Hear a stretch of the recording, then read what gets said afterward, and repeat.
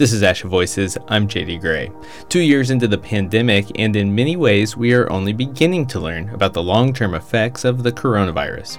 Those living with long COVID may experience fatigue, shortness of breath, brain fog, and more. Today on the podcast, we'll discuss the latest research and what clinicians may need to know about the emerging population of patients with long COVID. Plus, we hear from a speech-language pathology student who, following a case of COVID-19, noticed unanticipated changes. Hear how she says her experience affected how she approaches her patients. I'm JD Gray, and this is Asha Voices. Support for Asha Voices comes from the Hannon Center. 2 years into the pandemic, it's more important than ever to prioritize the language and literacy skills children need to succeed. Learn how the Hannon Learning Language and Loving It workshop can help. Visit www.hannon.org/imagine, LLLI. Whether it's fatigue, shortness of breath, or even diabetes, those with long COVID are finding their lives interrupted by a large variety of symptoms. Our two guests will address those and other symptoms, especially the cognitive effects of the condition. Mary Kennedy is an SLP and a faculty member at Chapman University in California, where she studies cognitive issues related to both brain injuries and COVID. Mary brings clinical and research expertise to the subject. She assists patients with long COVID in a clinic at Chapman. Joel Van Eaton is the Executive Vice President of PAC Regulatory Affairs and Education at Broad River Rehab, a long-term care company. In this role, Joel researches and speaks on long COVID trends as part of an education series called Data Speaks. In June, Joel will be a speaker at the 2022 ASHA Healthcare Summit. It's called Grand Rounds in COVID-19 Rehab. To begin the conversation, I asked Joel what he was hearing from clinicians during his presentations on the subject. One of the things that's interesting as you read through the research is the newness of the symptoms that are showing up in people's repertoire of diagnosis, if you will. And one of the questions that we got from that presentation that we did centered around the whole issue of things like diabetes, but also thyroid issues. And that was an interesting question. And as we researched that, discovering that there are both hypo and hyperthyroid issues that have begun to surface as well, related to the long haul issues. Mm-hmm. One of the things I've heard a lot about is brain fog, and that's a cognitive issue. Mary, could you speak a little bit to brain fog? What is that experience like for patients? Yeah, that's a really good question. I think as we've talked to some clients who have brain fog, it's often also related to fatigue. So they often are maybe not able to distinguish brain fog from mental fatigue. Physical fatigue is one thing, but kind of a mental overload or fatigue is also co-occurs with what's called brain fog. Brain fog, it has often to do with kind of feeling overloaded, but yet there may not be any real reason that they can identify for being mentally, cognitively overwhelmed or overloaded. It tends to slow people's thinking. They kind of have trouble keeping track of maybe a conversation that they're having maybe with two other people. And sometimes the fatigue and the brain fog kind of go together, and it's kind of hard to separate those, at least in the people that I've talked to. Joel, I can imagine at Broad River Rehab, some of the clients may already have memory disorders or be dealing with fatigue. Can you talk about tracking symptoms in long COVID? I can see why it would be important because of the pre-existing conditions, but also, are you looking for new conditions or issues with residents? I think that's one of the things that is really on the radar screen now, creating pathways for really having our antennas up for some of the new things that are showing up for people, and thinking about particularly those folks that do have cognitive issues already in the long-term care setting, being attuned to the new issues that might arise related to COVID and being able to identify those things. When we think about brain fog issues and the other kind of cognitive issues that might show up related to this, impacting all of the other kinds of symptoms that might show up that those individuals may not be able to communicate. So being attuned to some of the ways that those might present in an atypical way with a resident that has cognitive issues, that may have cognitive issues now because of COVID, that may have peripheral nerve issues and chronic pain, may have fatigue or other kinds of issues that are showing up that are causing them distress or discomfort, trying to be able to be attuned to those and assess for those as we're treating our patients and being able to communicate those to the interdisciplinary team to have appropriate care pathway development. Mary, populations you've worked with are those with traumatic brain injury or mild traumatic brain injuries. And I know you presented at the ASHA convention about some of the ways treatment for long COVID could resemble treatment for long TBI, or some of the ways that you treat long TBI might be applicable for long COVID. Could you speak to that? Sure. In contrast to long-term care residents, the population that we've worked with are individuals who have long COVID or who identify as having that and are trying to get back to work or school or do things at home the way they did prior to having COVID. So a really different population than what Joel described, but nonetheless still very important. So the individuals that have reached out to us for some assistance are people who have personalized, individualized functional goals that they need help with. And because we've not seen this before, this particular diagnosis, we of course then look to other populations that we have experience with who may be similar. And so that mild TBI group, several of us around the country have kind of had this same thought. And so we started really kind of looking at what was emerging about particularly the cognitive and communication problems that these individuals have with long COVID, and realized that there were some similarities at this stage that we know of between mild TBI and long COVID. Not that the diagnosis is the same, we know it's very different, but first of all, we know that in the mild TBI group or the MTBI group, there are clusters or symptoms of clusters or subgroupings that have come about. And as the data continues to roll out and we are getting a better handle on maybe some of these subgroups or phenotypes of long COVID, we can begin to think about the group that has more subtle cognitive communication problems like difficulty with brain fog and fatigue, which results in attention problems, maybe difficulty keeping track of things, becoming more forgetful, and just staying organized. We have some assessment tools for mild TBI that are valid and sensitive, but some of our tools that we've used historically are not terribly sensitive. And many of us have gone to more personalized or contextualized assessment procedures involving self-report and questionnaires that are standardized and have been researched very thoroughly. We spend a lot of time interviewing, using a whole variety of questionnaires that are really solid and informative. And then we begin to think about what their personal goals are, what the big issues are that are happening at work or at home or, in their community as they try to resume some of their former life.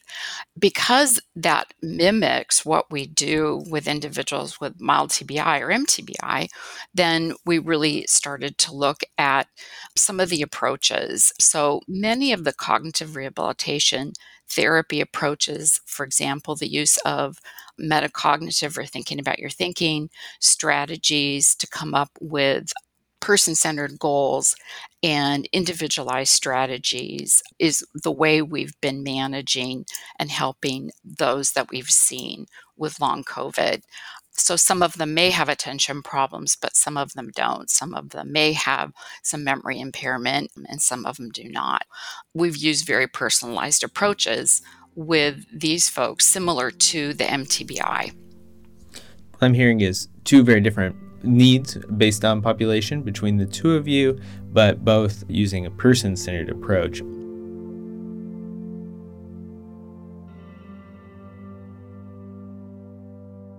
Joel, I was glad to hear you mention the recovery path. I'm trying to figure out what that trajectory is going to look like for people, because of course everyone wants to know when we see them, how long is this going to last? Am I going to have this forever? And we have some preliminary data, but in these different subtypes that are emerging around long COVID, we actually don't know the extent or the longevity of the symptoms. Joel, as you were talking about the diabetes and the thyroid issues, And of course, all the other medical issues that some individuals with long COVID are having. One of the areas I think that's going to be critical for rehabilitation specialists is to assist individuals who have more cognitive problems figure out how to also manage their now medical issues. We have done some of that in MTBI or mild TBI work, but again, that also speaks to the need for an interdisciplinary team. Yeah, I was thinking about that too, Mary, in relationship to in our practice in particular, we have a requirement for what's called a baseline care plan that has to be developed within the first 42 hours of the resident being in the facility. It's a real opportunity for us to think through some of these issues related to long haul, in particular those patients that come in we know that have had COVID. The interesting thing about this disease process, as you know, and much of the research that we've read and are sort of speaking about indicates that a number of the people that are presenting with these new symptoms didn't even have symptomology with COVID.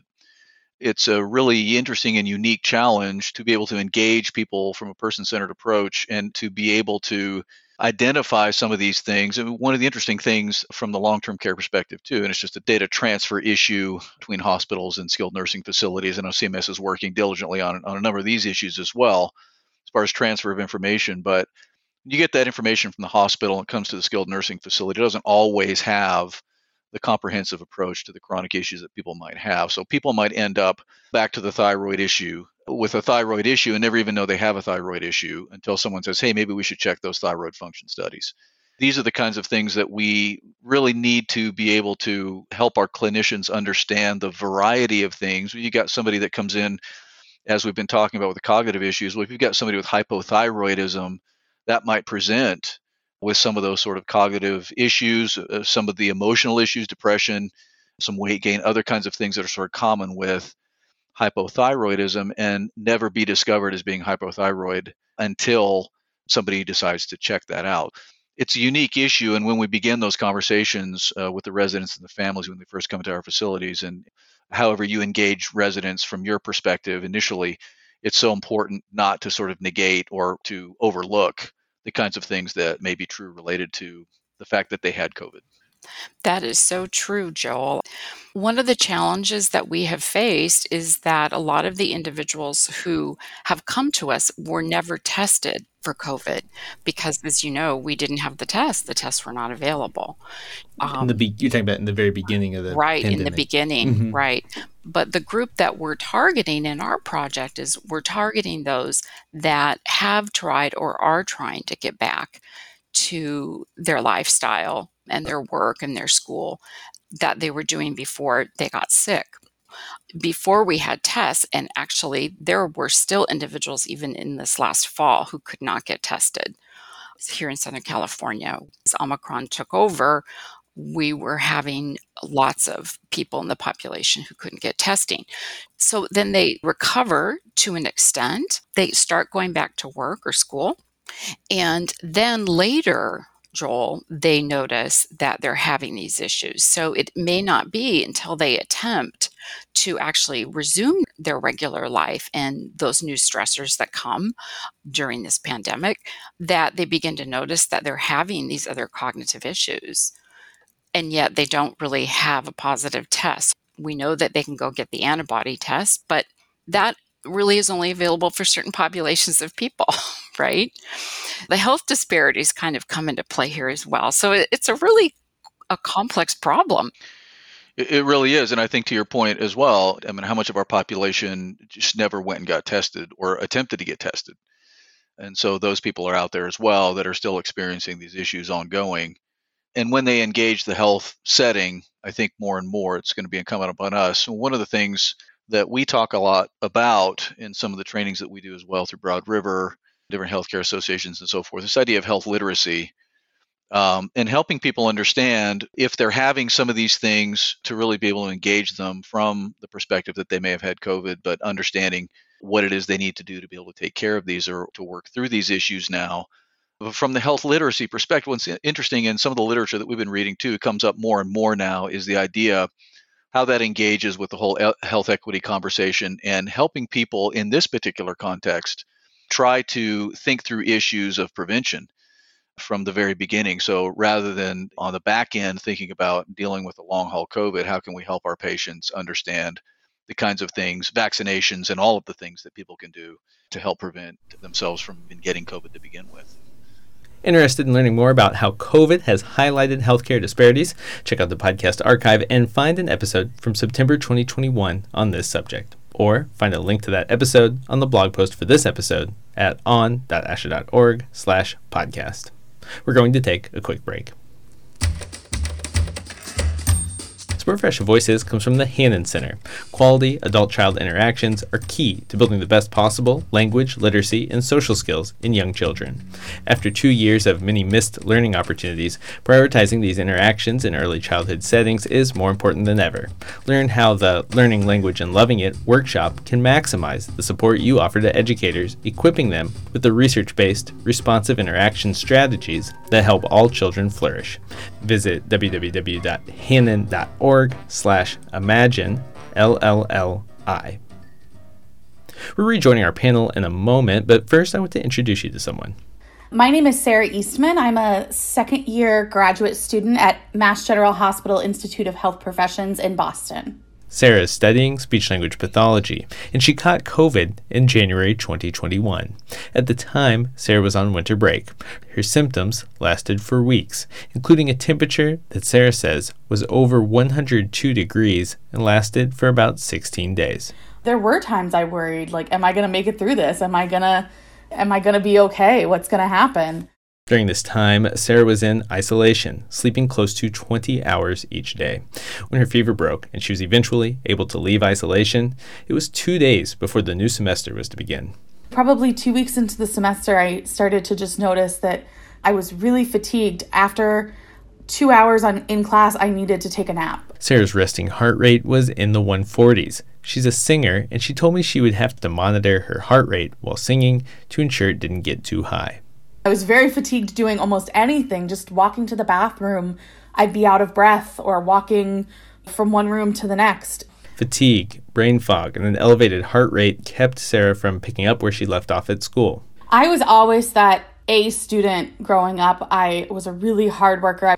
I felt really kind of ashamed that I wasn't able to work the way that I had always worked. For me, this was kind of like a blow to my ego and to my self-esteem a little bit. What was the class that Sarah noticed she was having trouble with? Oddly enough, I'm in a cognition class dealing with cognition issues.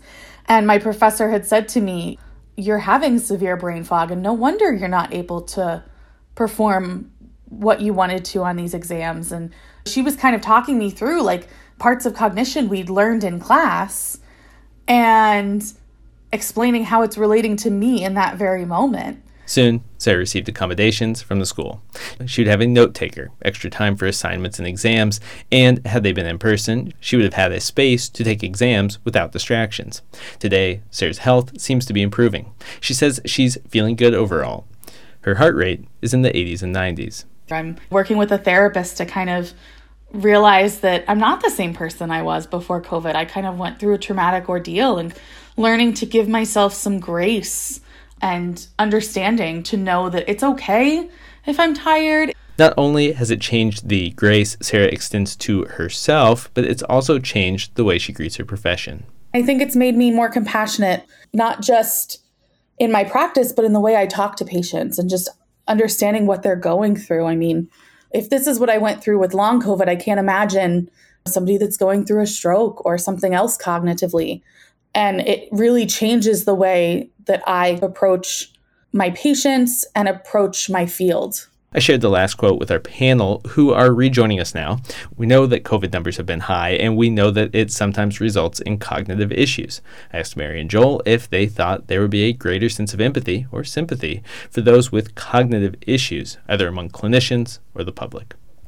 I think there definitely are going to be the consequences on the positive side of individuals just becoming more empathetic, not just for rehabilitation or speech language pathologists or nurses or not those in healthcare professions, but also the general public, I think. The other thing that I'll bring in here is just the sheer volume of support groups that are set up through social media around the world for long haulers. So I think that the support and the discussion and the openness of individuals who've had long haul COVID, that level of transparency is allowing us to have discussions about cognitive and communication problems in other groups of individuals, like mild traumatic brain injury or multiple sclerosis or stroke. Just like the student said, it's affected her to have more empathy. But I think overall, globally, I think it's going to have a more positive impact to communicate it's okay to talk about these things. And this is what I'm having, and it's real. And other people have other problems. And now I understand it better.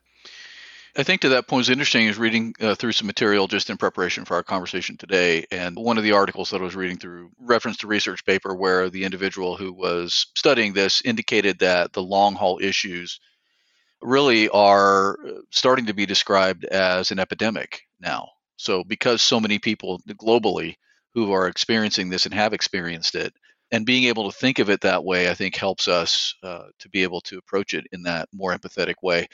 Thankfully, I was never infected, or if I was, I didn't know about it and haven't experienced the long haul issues, but I have friends that have, and I've watched them change as well in terms of now that they understand how that works, particularly in the long-term care setting, how they can use that experience to work with their folks that come to their facilities. I have to say, I tested positive not that long ago. Following that, I was really on edge. My symptoms were very mild, but afterwards, I was wondering, am I going to start to notice any cognitive issues? Am I going to start to notice a sense of fatigue? And some days, maybe if I couldn't recall a word quickly, or if I felt a little winded on a walk, I would wonder, did I get enough sleep, or is this the start of something? Yeah, I think even for those who maybe not have experienced the actual disease itself, a lot of the research is talking about how lots of people are just experiencing the emotional issues associated with the unknown, I suppose, with fear, anxiety, depression, other things that come about beyond the fact that they actually had the disease. And you're right. I mean, I think that's a reality that we're having to deal with as well. What I've noticed among our graduate students here at Chapman is that because virtually all of us have known or know someone who's had COVID, and some of us know people who have long COVID, that there seems to be more of an empathy overall for any kind of stressor or major trauma or situation that we may have in our lives. During the pandemic and being ill at the same time, what I've discovered in just friends and colleagues and students is that it seems like everyone is talking more openly about the stressors in their lives without a lot of judgment. And this situation has allowed people to talk about it and then talk about other issues as well. So I think the transparency really is hopefully changing all of us as a society for the better. I think that's right. We've talked quite a bit as well, some other presentations that we've done, sort of the COVID-19 slant on trauma-informed care for long-term care. That's a new regulatory requirement for us from the State Operations Manual perspective. And we have talked quite extensively on the issues that arise for people that have had various health concerns, and then related to the long-haul COVID issues in particular. And one of the questions we had in one of the last conversations that we had about that was, in the long-term care setting, how do we approach dealing with some of these trauma issues that people have had, in particular related to their healthcare situations? And we have tools in our MDS that can do that. What was interesting about that was that people are reaching for resource to be able to engage various populations related to these kinds of issues, because I think you're right. There's an empathy that's grown globally just because of what's happened. It's really created a global community around this because we've all experienced to one degree or another. And I think that's a positive thing. In thinking about what you just said in our discussion about the global issue, Joel, I'm excited that we are making such amazing progress in the research as quickly as we are. And I've never seen really anything like this before in my lifetime in health. And we are getting answers, and it changes weekly, and then you have to stay tuned, and maybe the answers are coming out of some study in Israel or Poland, or it's really quite exciting the way the global community, at least in researchers and clinicians, are coming together. We're recording this. It's the beginning of March. I think of the middle of March as a time when it really started to take hold in the U.S. It's been a difficult 2 years for many, many people. And I'm just wondering right now if there's anything that you would want to share with clinicians listening to this episode. It has been 2 years, and today is the first day, it's March 4th, we're recording this, that on my campus, we've been able to take our masks off indoors. I think that should we ever have something like this happen again, and we most likely will, according to a lot of people, we've been here and we know more about what to do differently. I do think that 2 years from now, we're going to have a lot more answers. We're going to understand the complexity of this disease, and we will be providing better care to individuals who have the long consequences of it. And that's a bright future, I think. Yeah, I agree with that. And I think back to the conversation that we had around sort of the global community that's risen around this, not just people that have had COVID, but people that haven't had COVID, has created, as you said, an empathy that wasn't there before. And that's an interesting thing about some things like this that happen when there's a tragedy that occurs. It often creates an opportunity for us to grow together despite what our other differences might be. And I think that's happened. And I think one of the things that we encourage our speech language pathologists and the rest of our teams as well is that you have the opportunity in your practice to create that sense of community, that sense of excitement for the future, the sense that you have the ability to work together to see things get better.